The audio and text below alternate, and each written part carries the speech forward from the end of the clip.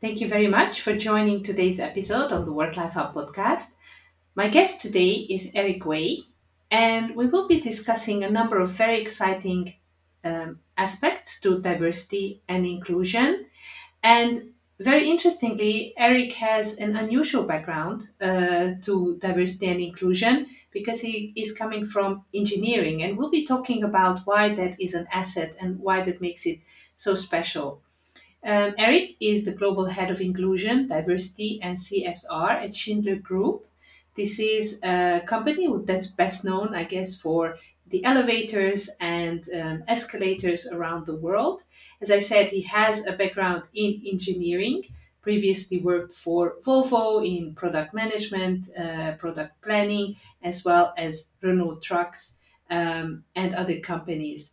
So, if you are interested in how an organization that is primarily engineering and primarily male dominated, how they're trying to attract female talent as well as retain them, then this episode is definitely for you. But more than that, we explore very interesting aspects of inclusion and diversity with Eric sharing his insight and experiences very generously with the listeners. So enjoy the episode. Welcome to another episode of the WorkLife HUB podcast. Each week, we bring you an inspiring guest to help you discover the new world of work and learn how your organization can reach its full potential. Thank you for tuning in and spending some time with us today. To find out more about the WorkLife HUB, please go to www.worklifehub.com. So, welcome to the listeners and our audience to this audio and video podcast of the WorkLife HUB. My guest today is Eric Howard Way. And I'm so happy you're here and we're speaking today. So thank you very much, Eric, to coming on the podcast. Thank you, Agnes. I'm very happy to be here and share with you today and have a dialogue. So the reason why we have you, Eric, and we really were keen on having you is different reasons for that. So you're heading the Diversity Inclusion Initiative globally for Schindler, the engineering company people may know from elevators and escalators. I mean, that's where I know this company from. That's right. And also because you have a very interesting background. And I want to maybe kick off with that and ask you first how you transitioned from an engineering background to diversity and inclusion, which is not the usual pathway, I would say. And Yes. where do you find that these two a little bit distinct arms, reinforce each other and nourish each other and help you think maybe out of the box? Yes. It's a very good question. It's true. There's not many of us, but there are a few who have engineering backgrounds that have come into this field. And ever since I was 4 years old, I grew up in the United States. I'm American originally. And ever since I was 4 years old, I knew I wanted to be an engineer. I knew, what type of engineering school I wanted to go to. And along the way, I actually became interested in languages. I started taking French and somehow linguistics, languages that just really fascinated me. So I sort of kept both of these interests going parallel. That ended up creating an opportunity for me to move to France during my studies. I ended up staying here. And so I was exposed to this diversity of cultures almost by default. I was more interested in the language. I wasn't so much interested in just going to another country or those aspects, and really became, nourished, piqued my curiosity. So I think that's one element where I started to see how this diversity of an environment, this multiculturalism could have an impact. And the company I was working in, so that was in the automotive field in heavy trucks, and the first Renault Group, and then that became part of the Volvo Group. I More and more there were these mergers between, the Volvo ended up buying the truck business from Renault Trucks. We had operations in the United States, in Japan, and I thought this was wonderful, but I saw that we were having trouble working together. I also saw how I had trouble initially adapting to French culture. I didn't understand why things didn't work exactly the way they needed to. And we didn't have the language of inclusion or diversity at the time, that vocabulary. But I came to find out that's really what the situation was. We had this diversity, but we didn't have the inclusion. And I got interested in this mainly by reading a book, Good to Great, by Jim Collins, who talks about how companies go from being sort of average to being great. And it was about having this common purpose and common values. And I realized that that was a way that we could create this inclusion that we needed. So I think what happened is the topic connected with my engineer problem solving issue. I saw this problem of this untapped potential, this inefficiency, and I wanted to do something about it. So that's really how I got into it. I applied for the position, and this was in the Volvo Group in 2012, literally at the last minute, because I was completely unsure that this was the right choice for me. Could I leave the technical world? You know, would I miss that? And what I found out is there are actually very complicated Excel sheets in HR, and especially working with diversity and inclusion. There are many numerical equations we need to solve. What was also helpful is having worked in product planning, which doesn't sound so sexy, but it's very strategic and interesting because you have to understand what are the needs of the customer. So I knew how to speak to the business, and the person who hired me, I was convinced they would never hire me because I was an engineer for this role. She said, "You will know how to speak to engineers." In an engineering company. So I think that is a perspective that I take on this. And this field has many different backgrounds. There are I know people who are anthropologists, psychologists, HR backgrounds, and it's very complementary how people bring that element of their professional background into it and give a bit of a different focus to the work. I love it, and I think it's so true that how enriching it is to come from all these different backgrounds, and that's why I think it's so important to have these conversations like we have with you now, because we can inspire others, who maybe feel like, oh, this is not for me because I'm not coming from HR, even if maybe they are super passionate about this. Because still think that we need to really encourage much more people who come from, who want to be allies, who just have a personal maybe passion and interest in the subject, whether they come from engineering or other backgrounds. So I think that's a really inspiring story that you just shared, and very inspiring pathway. Because I also saw from your profile on LinkedIn, because I always research my guests, that you have quite a strong coaching background as well, right? Mm, yeah. And that's where the book I mentioned and this journey about creating this common values, etc., really that's what inspired me to go for this coaching certification outside the company. And it is there I learned the tools that I use every day. It's about change management. It's about frame of reference. It's really a way of how do we connect with people and get people also to talk about uncomfortable things. That's a lot of what Yes, coaching is about. What's the absolutely. reality that we don't dare to look at? That's you can sum up coaching in a sentence like that. So yes, that's been a very big help for me, and I rely on those tools all the time to get into this topic and to see how we create the change. So, because now you're heading the global D&I initiative for Schindler, would you like to explain a little bit to our audience, Schindler as a company, maybe a little bit the context, so that when we talk about specific initiatives, they will have a bit of a background and understand the Sure. what context this is all situated in. Yeah. Uh, as a mechanical engineer, I love working for an elevator company. There's lots of mechanical things happening, so I was really excited to take on this journey after the automotive sector, which is also wonderful to work in as a mechanical engineer. We move 1.5 billion people every day with our products. It's pretty amazing. And what I also love, and it's very interesting, we and a lot of our competitors in the elevator industry, we tend to forget how much of a mission we have in creating mobility solutions. But that is our business. I love talking to our technicians, and they can exactly tell you, for instance, someone in a wheelchair, how do they need to maneuver to get into the elevator to be able to reach the buttons. They're really thinking inclusively. So that's a real part of our business. What also surprised me a bit in joining Schindler is that, yes, we're an engineering company, yes, we're a manufacturing company, but it's especially a service company because we are doing a lot of our business is about servicing elevators. In something like the automotive industry, factories and the engineering office are a big part of the culture. The customer comes along after that. You don't really know who you're building a car for, who you're building a truck for. You may have a name, but you've never met the customer. Mm. When our technicians go to install an elevator, our assembly line is actually the elevator shaft. So you're Mm-hmm. already at the customer's site. So it's a really interesting industry in that the customer is very present here, even though it's a mechanical, let's say engineering Mm-hmm. company. We have 64,000 employees worldwide. So we're very international, a big size corporation.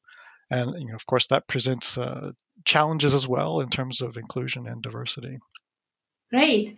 Now, just touching on this last point that you said about being a global company, um, and do you see?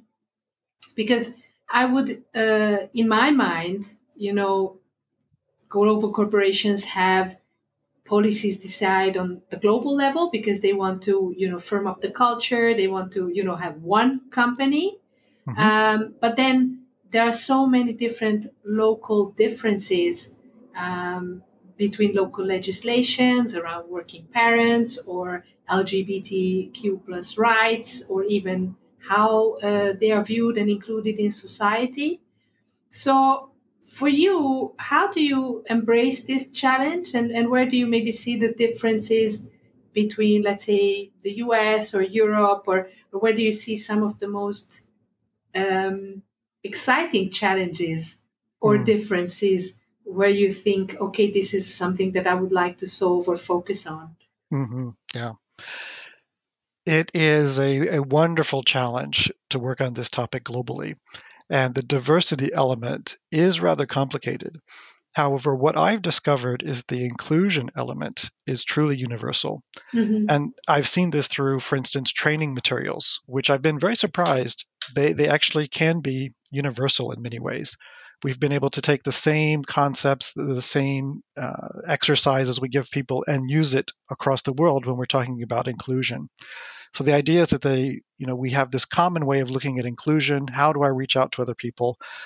What does inclusion mean? Um, and then the diversity element is going to be more local because we have different attitudes on gender in different cultures, different attitudes around LGBT people, the legal situation, etc. Just as you mentioned, even what we can measure. That's one of the Mm. complications. Is that even something like disabilities, which there's nothing controversial about disabilities, in many countries we can't measure it because Mm-hmm. there's a fear it could be a way of discriminating rather than the opposite. So we really push the principle out to the countries, and then it's up to each country to really put into place what is, to address the biggest gaps in that country, let's say. It's not always the same gaps. And Yeah. it's obviously easier for a country to work on disabilities, let's say, if they already have a way of measuring it. So that can be perhaps a higher priority or bigger focus temporarily than another country. And then usually that country may be a pioneer, and then we take that best practice and we use it in another country. So a lot of what we do is this best practice sharing. Mm-hmm. Where a particular topic will have a specific focus in one area, we try to pull that into another country where that element is not as mature, let's say. What has also surprised me is how much more open the world is and how much more aligned it is than we might think. Mm-hmm. Even a topic such as LGBT inclusion. Mm-hmm. We have this idea of how would certain countries, especially those of us in Europe, or in the United States, we tend to think that we're in advance on this topic compared to the rest of the world. Mm-hmm. In some ways, yes, that's true, but I think we're not in touch with the reality of what's happening in, say, China or India, Mm-hmm. Japan, etc. Probably a lot of people don't know that a few years ago, the Japanese prime minister's wife was on a gay pride float in the parade. So I think we have a little bit of a disconnect when we think about, what are the differences and how big are they really in reality. So it's about getting back to that human element that we can all understand. there is more and more of a bit of a divide, I would say, between perhaps a European approach and an American approach. And as an American, I'm a little bit concerned about some of the ways, some of the what we're seeing in the United States in this area of diversity and inclusion, or inclusion and diversity. I think we need to be very careful to keep the space for people to make mistakes. When people have good intentions, to say the wrong thing, basically a space for people to learn. In Hmm. this area, it's very important that we feel safe and that Yes. we can learn, ask questions. The advantage, perhaps, in the United States is that we're able to have conversations about many topics that in other areas of the world are still a bit taboo. In Europe, we know that following all the events that happened in the United States in 2020 around the murder of George Yeah. Floyd, this raised a lot of awareness about ethnicity and the impacts and unconscious bias and bias in general. It's a topic that's difficult to talk about in Europe because we tend to think that, well, we should just sort of ignore those differences, treat everyone the same, and the problem will go away. And of course, that might happen very slowly, but we need to be able to open up these conversations. So there's an element where I think we can learn from the United States, and how do we open up these conversations in a safe way? How do we respect people's privacy? It's not about putting someone on the spot, but it's creating an environment where people can open up and share what challenges they might have. So that's an element that I think is really something we need to find a way to put greater focus on in Europe, even as again, it's not something we can measure. Legally speaking, it's very complicated in Europe to measure people's ethnicity, or there's different. It's a bit of a different dynamic than the United States, as it's can often be combined with religion, and that creates a different mindset for people in terms of inclusion. So that's really an area where I think we need to do more in terms of being a European company and looking at these problems. Yeah, absolutely. That's what also my impression is. Um, and you don't know what you don't know. Yes, And I think there's this dynamics between inclusion and diversity, and the more you have a critical mass of people who have maybe a shared experience of racism against them, they will be able to have a voice and start talking about that. But if it's just one or two people in a company, that's not how they want to mm, be perceived. They don't want to be the exactly, lone warriors or the lone.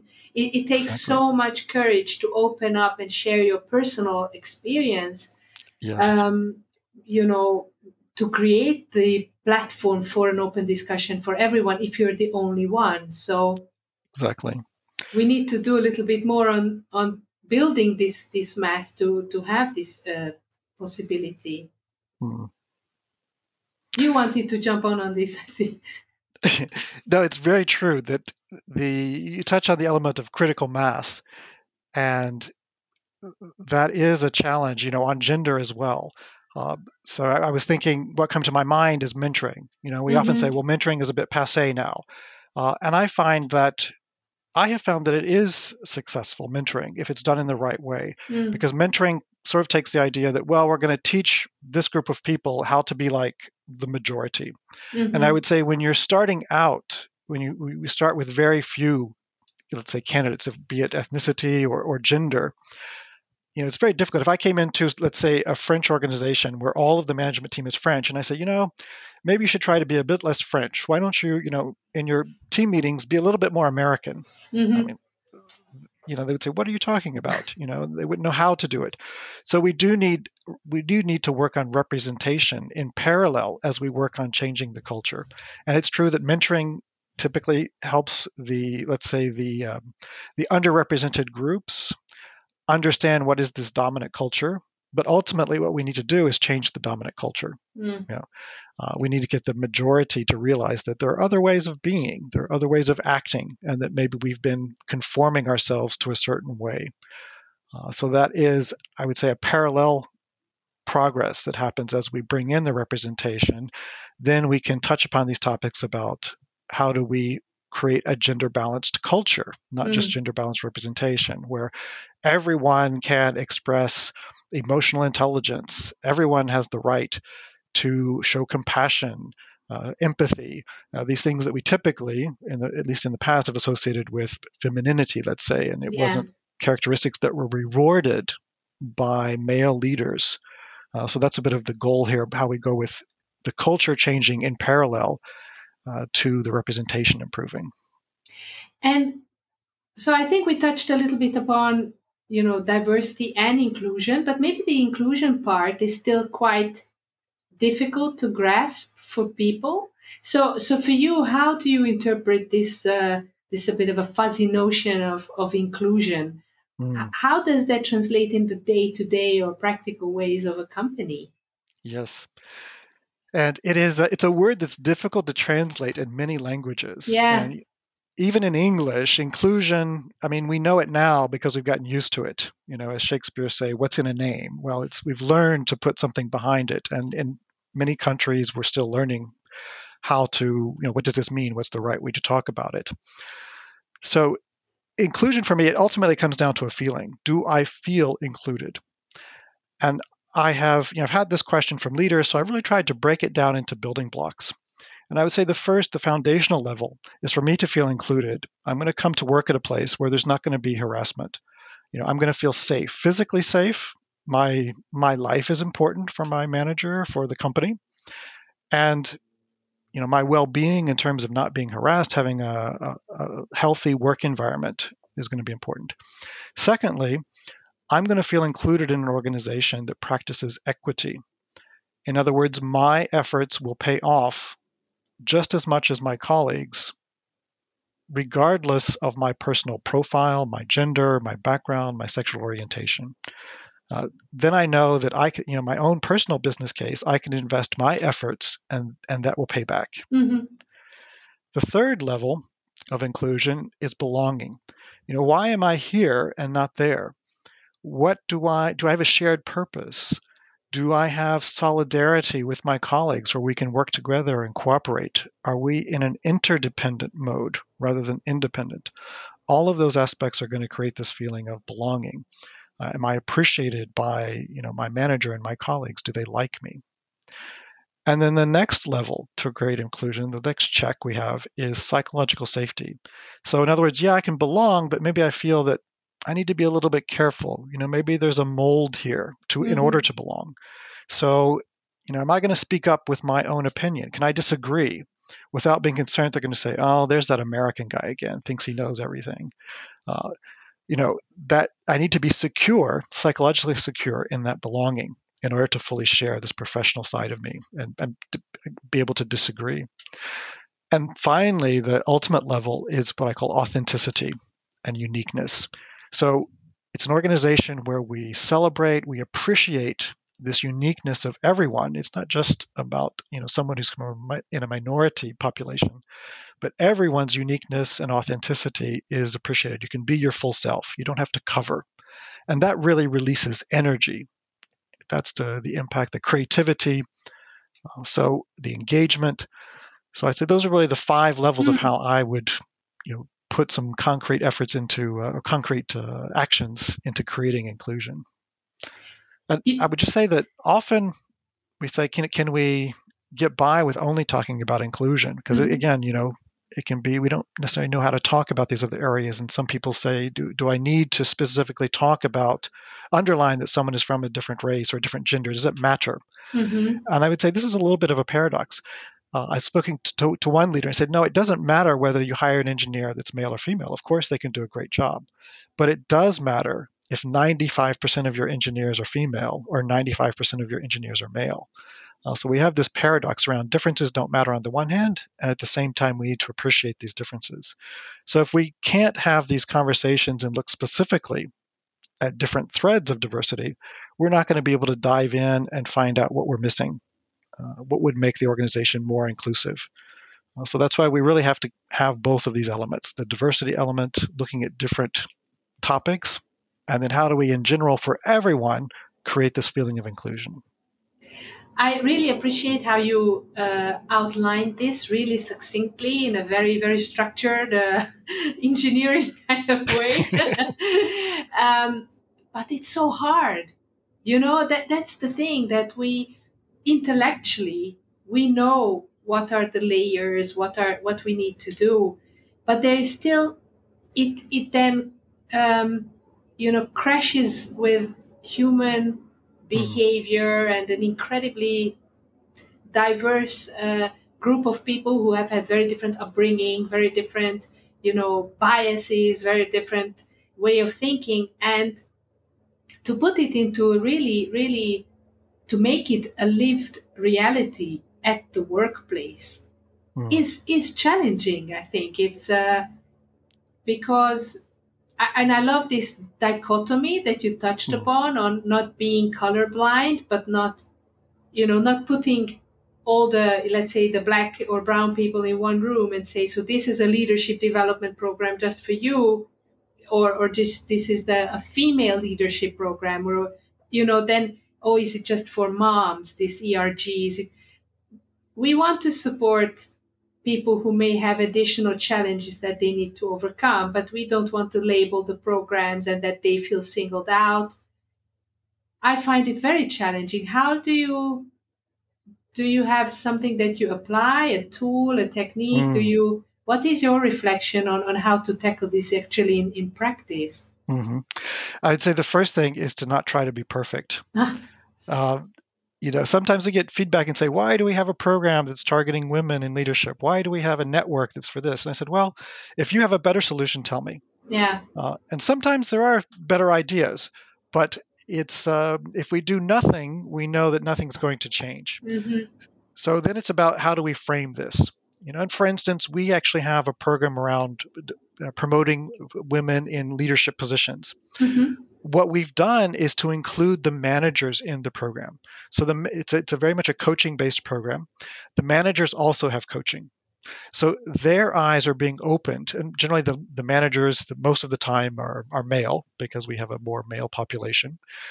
So they're learning about these challenges they didn't realize were there before. So it's as much a boosting and an encouragement for this group of women who are not in the majority. And we know, the reason we need to do this is simply because they're not in the majority position or the historical power positions. It is purely an equitable approach to rebalance the outcomes, not special treatment for one group of people. So I think that's a very important way to frame this as well. And then we realized that again, as I said, we need to change the dominant culture of the organization. So therefore, it's so important that our managers also are learning through this process how to be a sponsor, how to be aware of these extra challenges that this one population might have that were not the same for you. And as you mentioned, it's a complicated thing to get, each of us to understand how to be inclusive. I think the key is for us, all of us, to realize that we've sort of been taught some ideals that can hold us back.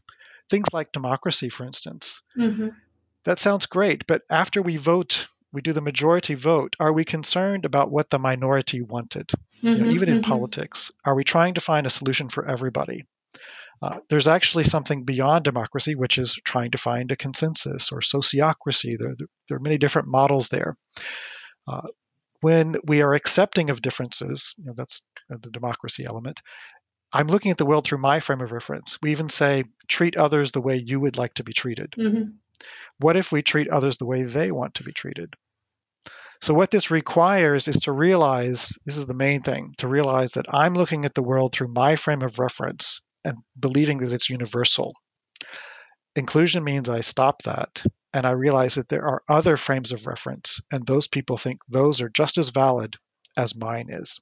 And that's really what creates this mindset change, where Mm-hmm. I'm on the lookout to say, this is my point of view, this is my frame of reference. Let me have a little question mark to say, okay, maybe I need to understand this person's frame of reference before I discount what they've said they need, their viewpoint, their opinion, etc. And once we get that habit of saying, okay, let me stop and think, is my frame of reference different from this person's frame of reference? Can I learn something from them? That's the real game changer. Mm.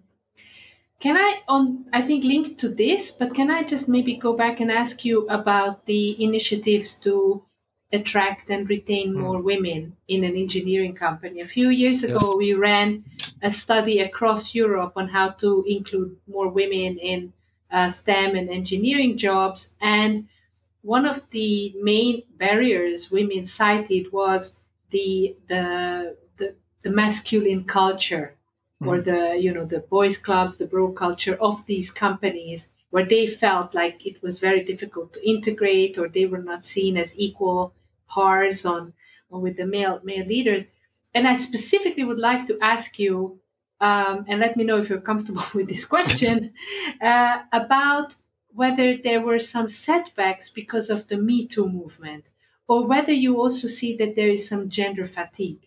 Because when we work with other organizations, we now sometimes see a bit of a backlash of these programs. And okay, but this year again, a gender initiative or a women's initiative. We already had that. You know what? Why do we need that? Or men may be thinking, okay, but if I am put in a mentoring relationship with a female colleague and we have to have these mentoring conversations behind closed doors in my office, is Mm, there a risk for me to later be me too'd? Or do right. you, yeah, do you have any, have you had, what are your thoughts about this, Eric? Okay. I would say, yeah, initially we had some comments about in that let's say in that way around Me Too, with men saying, okay, is there going to be a witch hunt now? Uh, Mm-hmm. and I was a bit annoyed at times. I said, well, can we just pause for a second and realize that we've been ignoring a problem for a long time? Isn't it terrible what women have been going through all this time and we haven't said anything? And okay, now we can talk about your problem. Uh, but to be honest, I feel that died down pretty quickly. I think we've Mm-hmm. always had a certain amount of backlash, let's say, or misunderstanding. Why is this necessary? And we really need to go back to the emotional element. Why is this difficult? So it's about this emotional element. Mm-hmm. If I am a man and I'm in an organization and I've achieved a certain position, I want to believe that I have done this fairly. That it was a meritocracy. Yeah. And if now you're telling me that there's some bias or there's something wrong with the system, or we have to um, have a particular eye around promotions and hirings based on gender, that's going to sort of conflict with this idea that I got here through my own efforts. So I think that's part of the difficulty here in working with this backlash. What we also need to be better at, and again, we're very much focused on initiatives. We know the challenge we have to do. We think that everyone thinks like we do when we're in this field of inclusion and diversity. We need to be careful of our vocabulary. Mm-hmm. And again, a lot of our vocabulary comes from the United States. And I think in our industry, it's called an industry, inclusion and diversity industry, we don't do a good job with vocabulary. We Mm-hmm. tend to take scientific words from research, and just Yes. throw them into the workplace, and they are misunderstood. People don't understand exactly what's behind them. Often we make things too complicated. We use a word like intersectionality, which basically means I can be a gay man, a white man, an American, French, all at the same time. Yeah. It's not a complicated such a concept, and it actually came from a legal framework Mm-hmm. initially. Uh, so I think by underlining that we're really trying to get inclusion for everyone, underlining already, let's take that male majority. What has been designed around you already? What do you benefit from? Mm-hmm. And maybe we don't need to use the word privilege, because they don't, immediately speaking, they may not understand this idea of privilege. But really, getting people to understand that, okay, what I have, yes, I actually would like that everyone to have that. Mm-hmm. And getting them to realize that, okay, maybe I thought everyone had those same advantages, but now I realize they don't. Mm-hmm. And of course, I want to be part of a meritocracy. I want to be part of a group that is fair to everyone. So I think that's how we can counteract that element. Also, by getting men and male leaders involved and implicated in finding out the problems and finding solutions. As I said, our Yeah. leadership program, we include the managers there. That's one Yes. example of that. Absolutely. And it also doesn't have to be binary. Somehow I feel a lot of the conversations we're having around the workplace are always either or. Now it's either you work full time at home or you come back to the office and are shackled again to your desk. No, and it's the same with meritocracy, and having good D&I initiatives are not exclusive. You can have both at the same time. You can try to go out to universities and and organize career days and make the way a company works in a male dominated sector more attractive to women, and then hire the best candidate, be it a female or a male. So it's not, I think there's a, and I totally love how you explained, the vocabulary, the terminology. It seems to be abstract. It seems to be almost threatening to Mm, people. And there's a lot of fear around, will I lose my job? mm, Or will I have the skills? Do I have the skills to keep up and learn new behaviors? And I think a lot of the fear, once fear is triggered, then okay, goodbye rational thinking. exactly. That's exactly what happens. Yes. Yeah. And it's, I will say that inclusion by definition is and thinking, not or Hmm. thinking, which Yes. is exactly as you say. And a really great example I find, again, we come back to this equity. Hmm. It's what is the different context? What are the different frames of reference? What is fair based upon these contexts, not in some absolute, which is actually my own frame of reference. Any absolute comes to my own frame of reference. So, for instance, I remember a leader saying, he realized that he had an imbalance of gender in his team. Hmm. He needed to add more women or non binary people. And he knew that if he created a job opening, men would apply. So Hmm. there was no problem getting a good flow of male candidates. Yes. Uh, on the female side, he knew that that would be difficult. So he made all of his proactive efforts on the female side. He reached out to someone on LinkedIn, leveraged that person's network. So, for instance, you can find a candidate that fits the profile, maybe the expertise you're looking for. Maybe they aren't a perfect match for the profile. Maybe they're too senior or too junior. But you can send the opportunity to that person and say, we have this opening. We very much want to have a balance of candidates so that we can choose the best person for the job. Would you mind, sharing this among your network, especially with any women who could be interested, so that we can make sure we have a balance of candidates? And usually they're very happy to do so. They think it's great that you're concerned about having this balance. And then, yes, you get a balance of candidates and you can truly choose the best person for the job. So that's really the best practice that I promote in how we have this and thinking of the best person and a diverse slate of people. That's great. I love it. It's so simple, so pragmatic, yet very, very effective. Now, I have another question for you, Eric, around accountability. Hmm. In your experience, not necessarily with Schindler, but in general with your previous roles as well, and you learning about these things and seeing from your peers, um, how can organizations build accountability to senior leaders or managers Mm. around this without them feeling again cornered? Hmm. Do I have to now also, my job is here to make elevators or cars or trucks. Mm. Now, is Yeah, it also my job to run a daycare, or exactly. so how can you break through and convince them that they can become better managers as a result? So it's also in their interest to have these KPIs or performance indicators somehow linked to them. Right. For one, I think it's important to recognize that fear or frustration you just mentioned. And so often we don't. Hmm. We say, we think you're a bad person because you haven't done this already.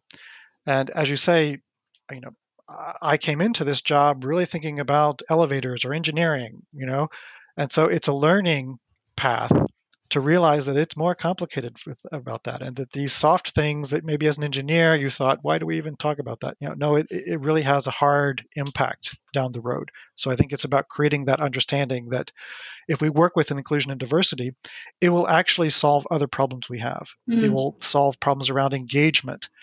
It will help us to be more innovative because more ideas are going to come on the table. It will help us better connect with customers because we understand that my frame of reference is not the same as the customer's frame of reference. I think what they're asking for is ridiculous, but to Mm. them, it's perfectly normal. So, really underlining how we're not talking about doing something extra. This is actually going to help you meet the goals you already have. Then it can become very tricky in terms of KPIs. And I've seen organizations that can go too fast in really wanting to just hammer down the numbers that you have to Hmm. meet. before leaders have understood or managers have understood why they need to do this or how to do it. It's very frustrating to be given a target Mm-hmm. when you feel I can't influence the outcome of this, or I don't, at the very least, I don't know how to do it. Some people think, well, it's a society problem, or how can, the engineering Yeah. schools just aren't giving me the candidates. So they have to understand that they have a means of impacting this. That's the first one. And I often say that it's a question of maturity as well. For instance, if you want to tie bonuses to KPIs, for instance, today, if we say to a leader, part of your bonus is tied to the quality output of your organization, they would think that's perfectly normal because they understand how quality impacts the final result. Mm-hmm. If they don't understand why we're doing inclusion and diversity, either from a values point of view or from a business point of view, Mm-hmm. and I'm not saying it should only be from a business point of view, but also from a values point of view. But if they haven't understood why it's important, they're not going to understand why they need to meet a KPI. And they may be doing it for the wrong reason. They may even create the numbers, but in a way where the results fail to sort Mm-hmm. of prove that, you see, you forced me to do this. It didn't work out, but I did what you Mm-hmm. told me to do. So it's very important that we create this understanding. Also, as an engineering company and myself as an engineer, we like to put numbers out there. For many things, we can't put a number on it. So we need anecdotal evidence. If you were a lawyer, how would you show that we are an LGBT inclusive organization? What evidence would you give to convince a jury? It's Mm-hmm. hard to put a number on that. Mm-hmm. So those are some ways to create this accountability. Also, for us in HR, it's very important for us to create feedback loops. That is also accountability. Mm-hmm. If I have a network on gender, what do the women of that network and the allies who are engaged on this topic, how do they feel the leaders are doing? Do they feel that the leaders are creating a gender balanced culture? Mm-hmm. That's a KPI, and there's no number on it. It's a feedback. So that's why our employee resource groups, or as we call them, employee inclusion networks, are very Mm-hmm. important to create these soft feedback loops. So all of those things add up to this accountability. That's great.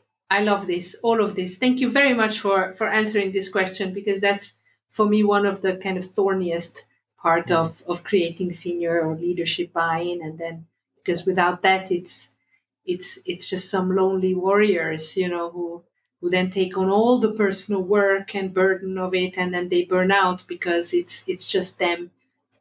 exactly. Yeah. Yeah. And I would say one small thing that creates accountability is if your top leader says, I'm expecting this, Yes. and I'm going to ask you how you're doing on it. You know, Even if it's just a conversation, that really changes mindsets and creates action. Yeah. I have seen many organizations that have taken these things very seriously was when the senior leaders or leaders were personally somehow affected, when they had a very impactful personal experience in their life, either Mm, had a child born with a disability, or a child coming out as gay or trans, or themselves having had an accident, or a burnout. And um, it's, of course, we don't want to wish this necessarily, mm, challenging personal experiences on people just for them to change their minds and become more active. But it definitely helps when they have had an emotional event like that, or they have a personal story or a personal connection with the issue. But my question was answered brilliantly by you about, how do we create this with people who who may not have had this personal experience. So it's very difficult maybe for them to put themselves in the shoes of others. But if they can understand that this is an organizational objective, this suits them and the organization and the team and society, and again, these anecdotes, then we can bring this issue really closer to them. mm. And I think, when I speak about the topic, I may be a wonderful speaker, but people, it's like, you're paid to say that. So there's always Uh-huh. a bit of a suspicion about Uh-huh. what I'm trying to sell, let's say. But when another leader, when one of our leaders or an executive talks about the topic, um, then the message comes across more, let's say, more authentic because they're not being paid necessarily to say that. So we had recently, we had a task force on disabilities inclusion, and the executive sponsor of that task force shared an incident where someone became disabled in that office, and he realized that the getting into just the restrooms, the toilets, was practically impossible for this person, and he had to have an emergency crew come in and redo the doors. And that was a real lesson for him. So just when he tells that story to another executive, it's going to be extremely powerful. So that story sharing is definitely an element for us to create this other frame of reference. Yeah. Even though we can't all experience all these individual stories, but we can hear about them. So thanks for this. I think that was a very, very good example as well. Maybe we have two more questions, time for two more questions. I would like to ask you about new ways of working, flexible working, Mm, the pandemic, mandatory yes, teleworking. How yes. do you see that intersects with your diversity and inclusion efforts and initiatives, and where do you see maybe the next few months on how they can link up, how they can, because we know from research that teleworking may not necessarily be the best option for women who have childcare responsibilities or household chores, especially in cultures where society and men expect them to do that, but somehow it also became a bit of an equalizer. Mm. What is your take on what happened and what's still happening and how that's going to have an impact for your initiatives in the future? Yeah, that's a great question because it's a huge topic. And a lot of people, us included, are really looking into this to see how do we figure this out. It the I would say this hybrid model that everyone's talking about going forward, and we haven't even experienced a hybrid. Well, it was sort of one or the other for the Yeah. past year. You were either on site or you were remote. Now it's going to be more complicated because it's going to be mixed. So there are many intersections with diversity elements and inclusion. As you mentioned on gender, and one is if we are in a mixed situation, are women going to be more tempted to do more working from home and therefore be less visible? You know, will the leaders see the results of what they're doing, especially combined with the fact that we know that women tend to be less promotional about the work they're doing. It's more like, this is normal for me to do my work, and here it is, and I'm not going to make any fanfare about it. That apparently study shows more common among men. Uh, Socioeconomic differences. We were, in a way, the office is a great equalizer because everyone has a desk. If you're talking about, again, an office environment, we have the same equipment, we have the same uniforms. Uh, Even over time, we've actually downplayed hierarchy. Even leaders now sit in open spaces, so more and more it is something that is equitable for everyone. Our home offices are very much unequitable. They can also be unhealthy. So that's a real question. How do we? And it's not our property as a company. It belongs to the employee. So what is the way that we can influence, nudge, support? What is actually needed there? What's actually happening? All of those are big questions that need to be resolved there. Uh, Things like generations, younger employees who may not yet have families, who may have smaller apartments or smaller houses, may be wanting to spend more social time at work or after work. So they may have a stronger network among, let's say, people from the younger generation. If mid career, who may have more family responsibilities, or older employees decide, it's not really worth it for me to make the trip into the office, are we going to have less connections between the generations because of this? Mm-hmm. Disabilities, there it can be actually an equalizer. I often say that in so many of these virtual meetings, we don't think about it, but I don't know, even more than usual, if the person I'm speaking to has a disability. If we think about mobility, for instance, Mm-hmm. we're sitting down, so we don't know this. Someone who has a mobility challenge, getting to and from work, if we allow remote working, then that's a big advantage for them. So, how do we take that into account? And again, if we go back to the office in a hybrid model, if we don't want the office to be half empty, we probably have to think about flexible seating. And that's not anything new, But in that element, we also need to think about adaptations of workstations. If you have a disability, does that mean you can't move around like your colleagues?